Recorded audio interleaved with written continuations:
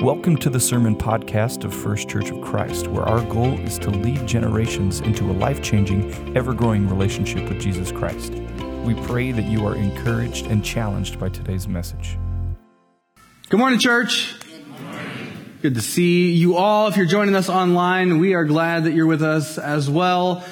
So I was in for a very, very long week, y'all. Sarah was, at this time, she was pregnant with our oldest, so it was our first little one. And I was going to school full-time at Bible college. I was working at a church part-time, and I had just gotten a new job to work at a bank full-time. So I was in my first week at the new job, and that means I was in for a fun-filled, exciting week of training. Amen.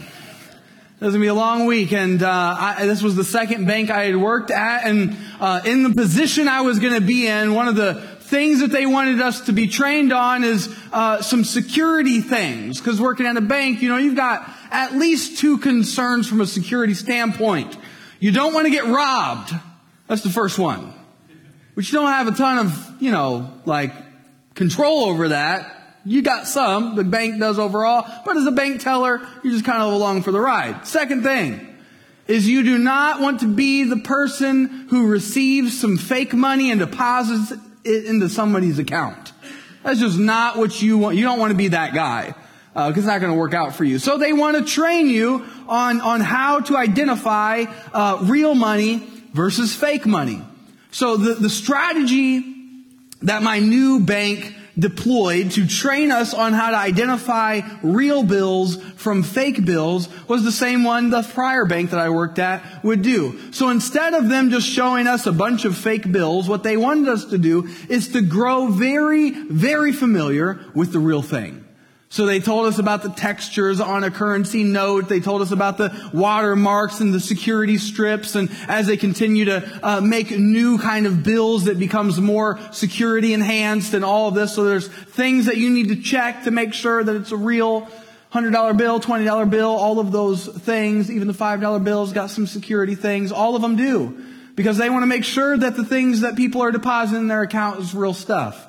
So in the same way the bank wanted me as the bank teller to know what real money was like, what I want to do for us today is to begin a journey so that you understand the real Jesus.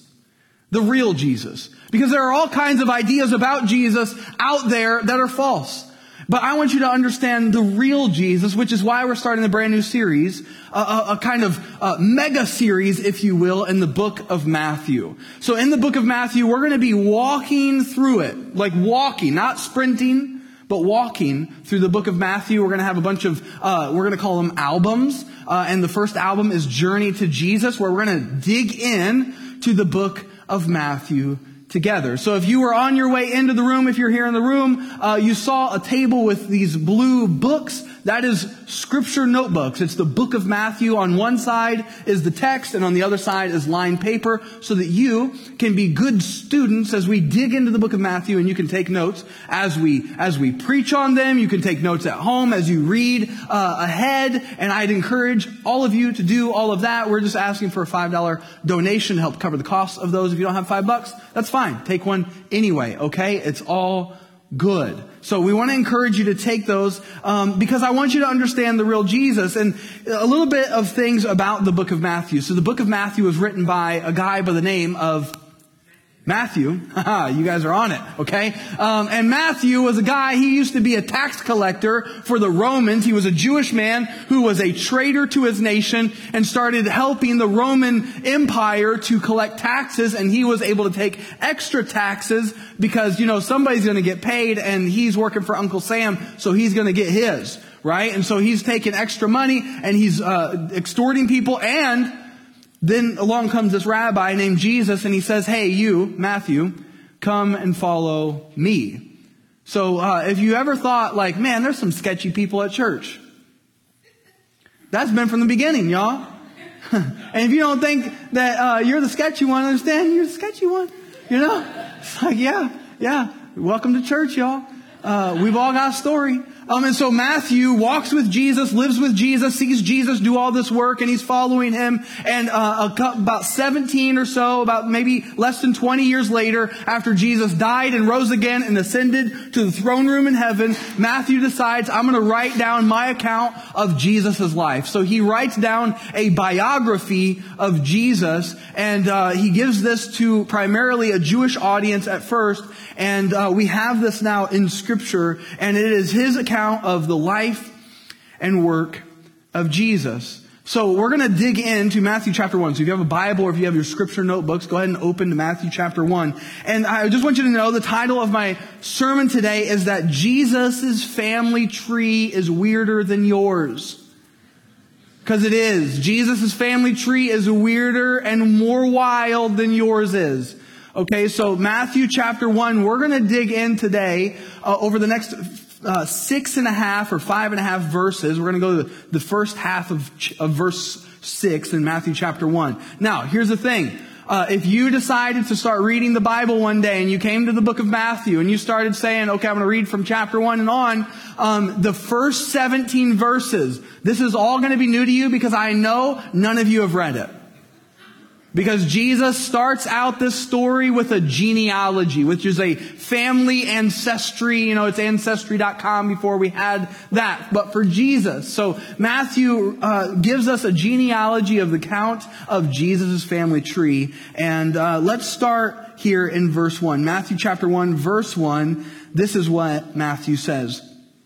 An account of the genealogy of Jesus Christ, the son of David, the son of Abraham. We'll stop there first and foremost. An account of the genealogy of Jesus Christ. Now, we would look at a genealogy as the beginning of a story, as the beginning of a true life account, as really boring.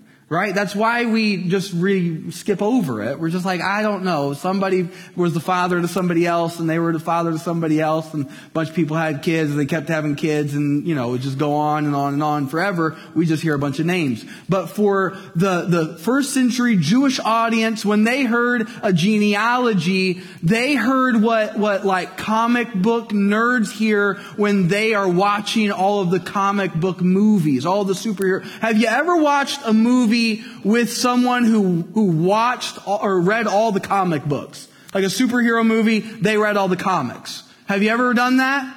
Isn't it annoying? Because they add all the extra stuff while the story's going on. They pause it like, hey, did you know about this? This is an allusion to something else, and they're not going to go into it, but it's kind of like this foreshadowing of something else is coming. Like, you ever done that? Or someone who's a Star Wars geek, right? I love Star Wars, but I didn't read all the books. So I've been just fine with all of Disney's editions. Some of y'all are you judging me right now because you read all the books and you know how inaccurate it is. Or you know all of it, right? So this is what I want to do in this genealogy of Jesus' family tree. I want to be the comic book nerd for you, but a Bible nerd for you, to open your eyes to what is actually happening in this genealogy. But I want to do it in a way that's helpful, not annoying. Amen? If you're the comic book nerd, I'm sorry. Okay? But somebody had to say it. Okay? The Lord has mercy on you too. Okay. All right, an account of the genealogy of Jesus Christ, the son of David, the son of Abraham. It's important for us to understand what Matthew is doing about Jesus. He's saying that this is the genealogy of Jesus Christ. First thing, this is going to be a very teaching-oriented sermon series where we're going to be digging in, y'all. Jesus Christ. Christ is not Jesus' last name. Okay, that is a title that was given to Jesus because he is the Christ. The Greek word is Christ, and that is the translation of the Hebrew word Messiah. And I know that's not helpful. Christ, Messiah, we don't use those words. What those words mean is anointed one, which that doesn't help either. Call him the King. Jesus Christ is Christ the King. Jesus, King Jesus. That is what Matthew's thesis statement is. Those of you who used to be in English class back in the day, those of you who are, this is Matthew's thesis statement. This is what he wants to prove over the course of his account of the life of Jesus. That he is the Messiah, the promised one, the one for the Jews who they would have understood. He's the one that God had promised them to come. And he has a couple of phrases that are important for us to understand. In order for him to be the Messiah, he had to be what he says right here, the son of David. David was Israel's greatest king, and God gave him a promise that through his lineage there would be a king who would reign forever. That King David's kingdom would reign forever because of his offspring. And so it's good for the Jews. Jesus is the promised one for the Jewish people. But it's also good news for everyone else because he's also the son of Abraham, and Abraham had a promise that God gave him that through Abraham's offspring, all the nations and all the peoples of the whole entire world, all ethnos, would be blessed through him. That there would be someone who would change the game, that would change the world for every single person on earth. And that is good news, not only for the Jewish people, but it's good news for us as well, because what that means is that Jesus is willing to welcome anyone and everyone to come to him.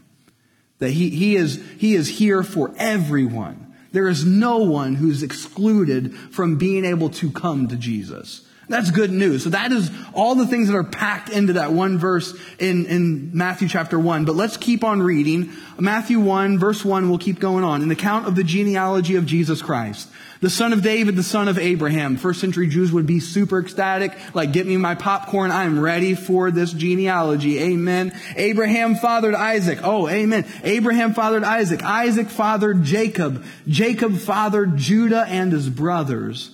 Judah fathered Perez and Zerah by Tamar.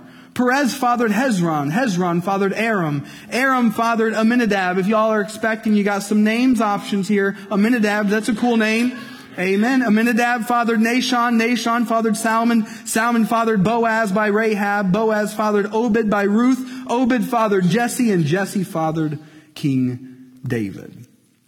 So there's a lot going on here, and as the first century Jews were hearing these names, they would have been like, if I would have for those of you who like Star Wars, if I started naming the names of the movies, you would have those stories and those movies start playing in your head. You would be able to refer to those kinds of things, or whatever series that you're familiar with. These kinds of things would be coming to mind because they would have known these stories. They would have known these accounts of these real people who followed a real God in real time. So let me just give you a little bit of an idea, because what I want to show you today is that Jesus' family tree is weirder than yours, and that is good news for you and me. Because that means that even they were able to be used by God, and even they were welcomed by God into his family. This is good news, y'all. And some of these people you would have maybe recognized if you grew up in church a little bit. You would recognize some of these names. And you might even call them Bible heroes. Father Abraham had many sons, and, the other parts of that song, because I didn't grow up in church, so I don't know the song, but Abraham had some sons, right? That's how it goes. Anyone want to sing it solo? No? All right. Okay, that's fine. All right. Abraham, that could go real bad too, because, anyway, American Idol, first couple episodes, it's all the tryouts. We don't want to do that in church. Okay. So Abraham, let me just give you an account of Abraham. Abraham was a man, he was about 70 years old at this time, and God appeared to him and his wife and said, hey, I want you to move, I want you to sell your house and go to another town. And I want to give you a promise too. Through you, you're going to be through your offspring, they're going to number the stars, look at the stars in the sky, and you will not be able to even count the stars in the sky. Just like that, you won't be able to count the amount of offspring that will come from your family tree, from your offspring, and through your offspring, all the nations of the world will be blessed. And so Abraham's given this promise, and it's a little bit of a weird promise because he's in his 70s at this point, and him and Sarah have not been able to have any kids. So God tells them, hey, you're going to be blessed through me, and I'm going to bless your offspring. And Abraham's like, hold up, pump the brakes. I ain't got no kids. And I'm in my 70s. Like, even if I wanted to still have kids, I ain't got enough energy for that. Right? Grandparents, you want to start over? No, you want to be able to fill them up with sugar and pass them off to the parents. Amen? Yeah, and then us parents are like, oh, come on, stop. Like, come here. They're going to be up all night. And so Abraham's given this promise by God. Abraham and Sarah, they follow him. They go where he tells them to go. And time goes on, and there comes a famine in the land. And so Abraham and Sarah have to go to Egypt to try and get some food because it's very convenient to eat. And so they go, and they go on their way. Abraham tells his wife Sarah, says, hey, they're going to find you attractive because, girl, you got it going on. And so Pharaoh's going to want to take you as his wife. And if they know that we're married, they're going to want to kill me. So I am going to say that you're my sister. And spoiler alert, they were siblings and married. It's weird, and I don't have time to get into it. Just read your Bible. It's some wild stuff. So they go, and so it was kind of like, it was manipulative, but it wasn't a full-fledged lie. So they go there, and that's exactly what happens. They're like, hey, it's just my sister, we're just hanging out, And then Pharaoh takes Sarah as his wife, and then the house of Pharaoh just gets all these diseases, and he's like, what's going on? And eventually figures it out that it's this Sarah lady, and he's like, okay, get away from me, Abraham, what are you doing? Oh, it's my wife, and the Lord, he's got, he told me I'm a big deal and I got this big mission, and that's why he punished him. That's why God punished the Pharaoh. And so, Abraham, you ever have one of those friends who doesn't seem to learn from their mistakes? Just kind of makes dumb decision after dumb decision after dumb decision. Some of us have been there too. That's kind of like Abraham and Sarah. So that was one of their first of many dumb decisions. Another one, so 20 years or so goes by, some decades, and God's still giving him this promise, has reminded him a couple of times of the promise, and Abraham and Sarah still don't have no kids. And so Sarah has a bright idea one day. She's got this gal working for her, named Hagar, and she gets the bright idea to give Abraham a new chore list. Okay? A new list of to-dos, the honey-do list. And what she decides to tell Abraham to do is, hey, why don't you go have a baby with her, my servant girl. And Abraham did not have selective hearing this day. So that's what happened. And Abraham has a son with Hagar, and they name him Ishmael, and Sarah is not excited about this. She gets frustrated, even though it was her idea. It's just a bad move. Have you ever been impatient on God that you decided to take your matters into your own hands and you kind of just ruined everything? Yeah. Like all day, every day, right? We struggle with patience. That's what was going on with Abraham and Sarah. And eventually, even though they made some really boneheaded decisions and just continued to just kind of follow him one moment and not follow him the next, God eventually blessed them with a son named Isaac. So Abraham fathered Isaac. All those kinds of things would have been in people's minds when they heard the verse, to Abraham fathered Isaac. All the stories about Abraham. And like when we get to Isaac, like talk about a family tree that is filled with, some cowardice with Abraham and some just really boneheaded mistakes and decisions. And then you have a son named Isaac, and it's just like sometimes family life is a little bit difficult. Amen. And what's true that was very true for Isaac. Just Isaac, let me give you a little bit of his resume of life. At a very young age, his dad almost killed him and blamed God for it. If you know the story, Abraham was told by God to sacrifice his promised son, Isaac, on an altar. And it was really a test and really a foreshadowing of what God would do, because the Heavenly Father was willing to sacrifice his son, Jesus, so that whoever would believe in him would not perish but have eternal life. So we see this playing out in Abraham and Isaac. But can you imagine Thanksgiving meals after that, after Isaac was almost sacrificed by his father? Like, can you imagine that maybe that kind of altered their relationship a little bit? Just kind of awkward, right? You guys don't find this funny. I know it's not very funny, but it's kind of like, ugh. It's kind of awkward, and Isaac, after all that happens, his wife and him were childless too for many years. And again, you've got this pressure of being the promised child. And so that means you've got to have kids if God's promise is going to come true. And then Isaac, his wife and them were childless. And then, when he does have kids, his sons were always at odds with each other. For those of you who have kids, do your kids always get along? You're together in this, Isaac, his kids, they did not like each other at all. And Isaac even did the same kind of cowardice decisions as his father did with his wife. And Isaac, at the end of his life, was manipulated by his son Jacob and his wife Rebekah. Y'all, Scripture, the families of Scripture are not usually like model families. They're like families like our families. They're just a little messy. They're a little wild. They're a little weird.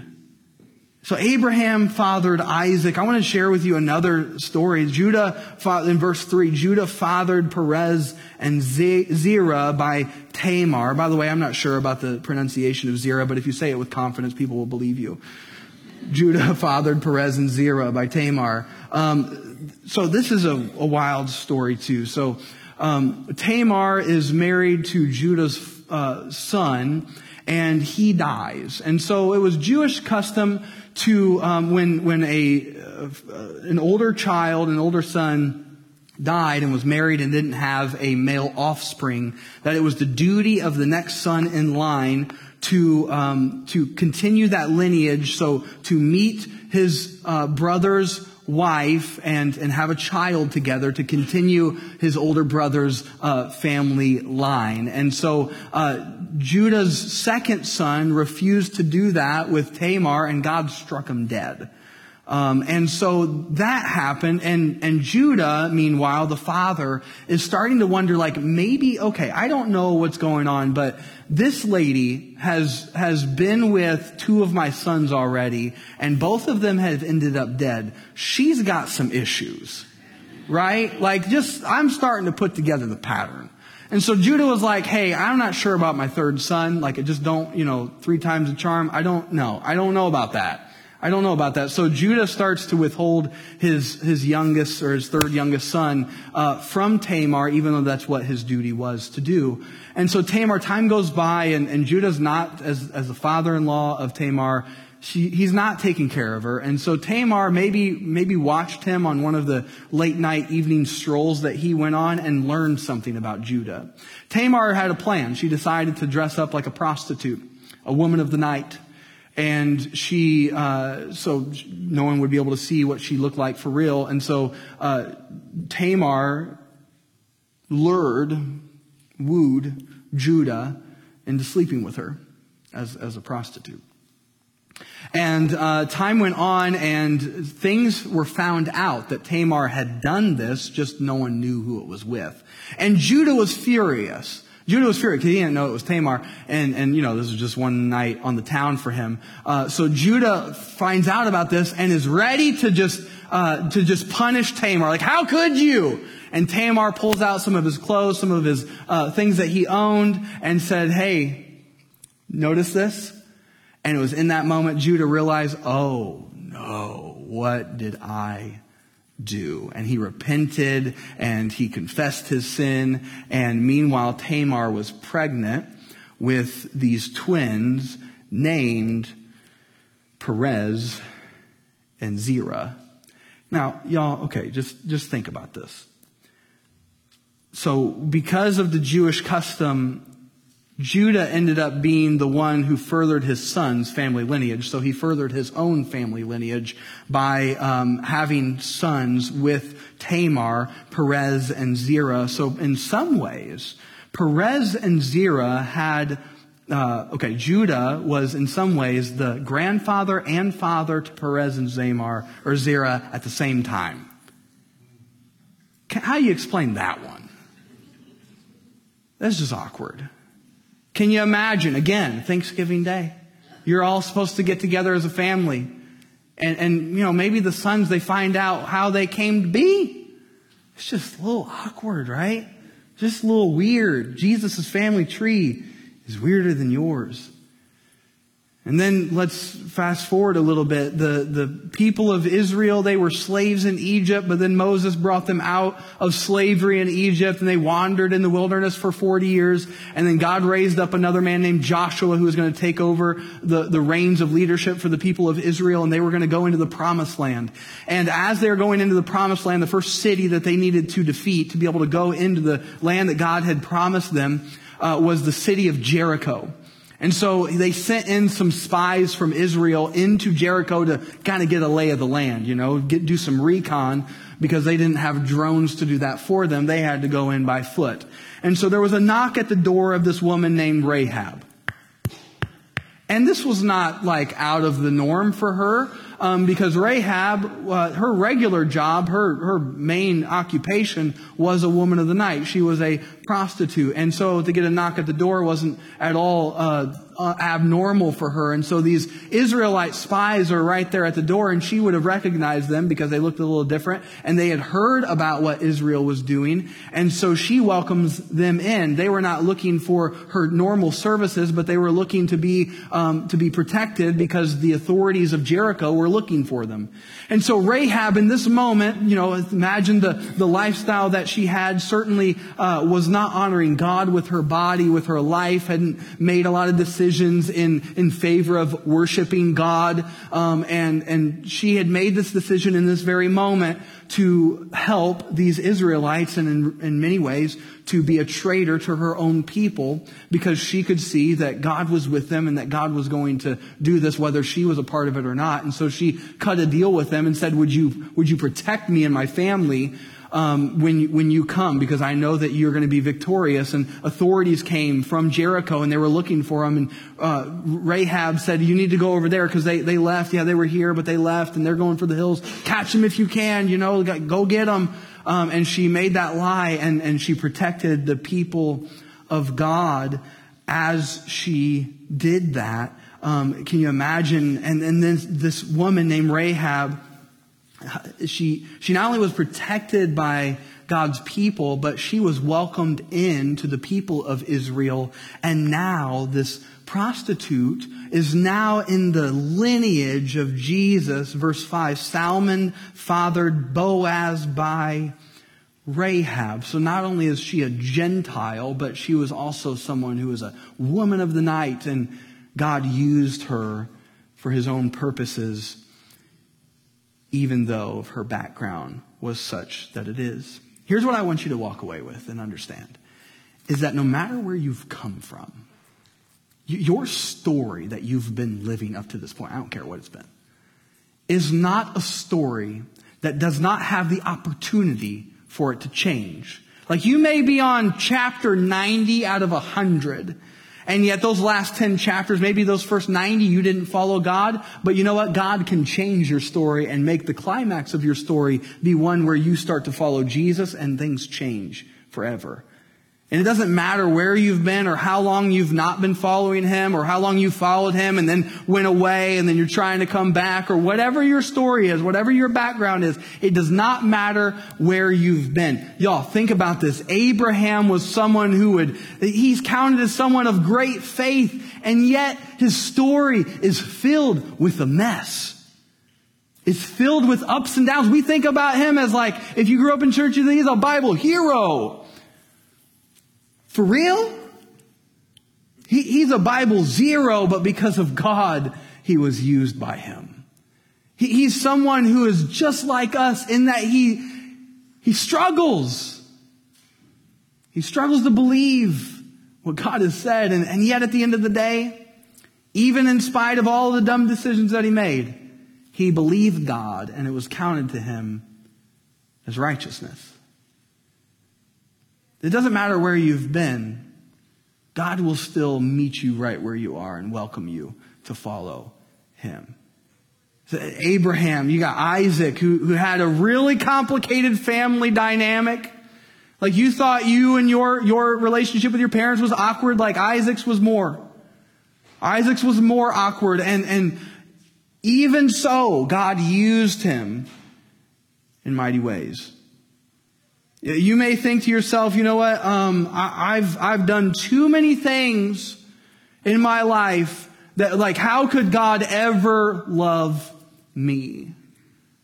Some of us, we've done some stuff that maybe no one else knows about, but we know about it and it eats us up.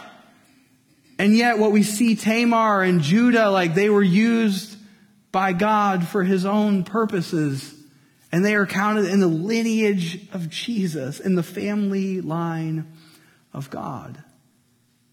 And you think about Rahab, she lived much of her life not honoring God at all. Y'all, our God is a God of second chances. Our God is a God who will welcome you to respond to him at any moment of any day, at any hour.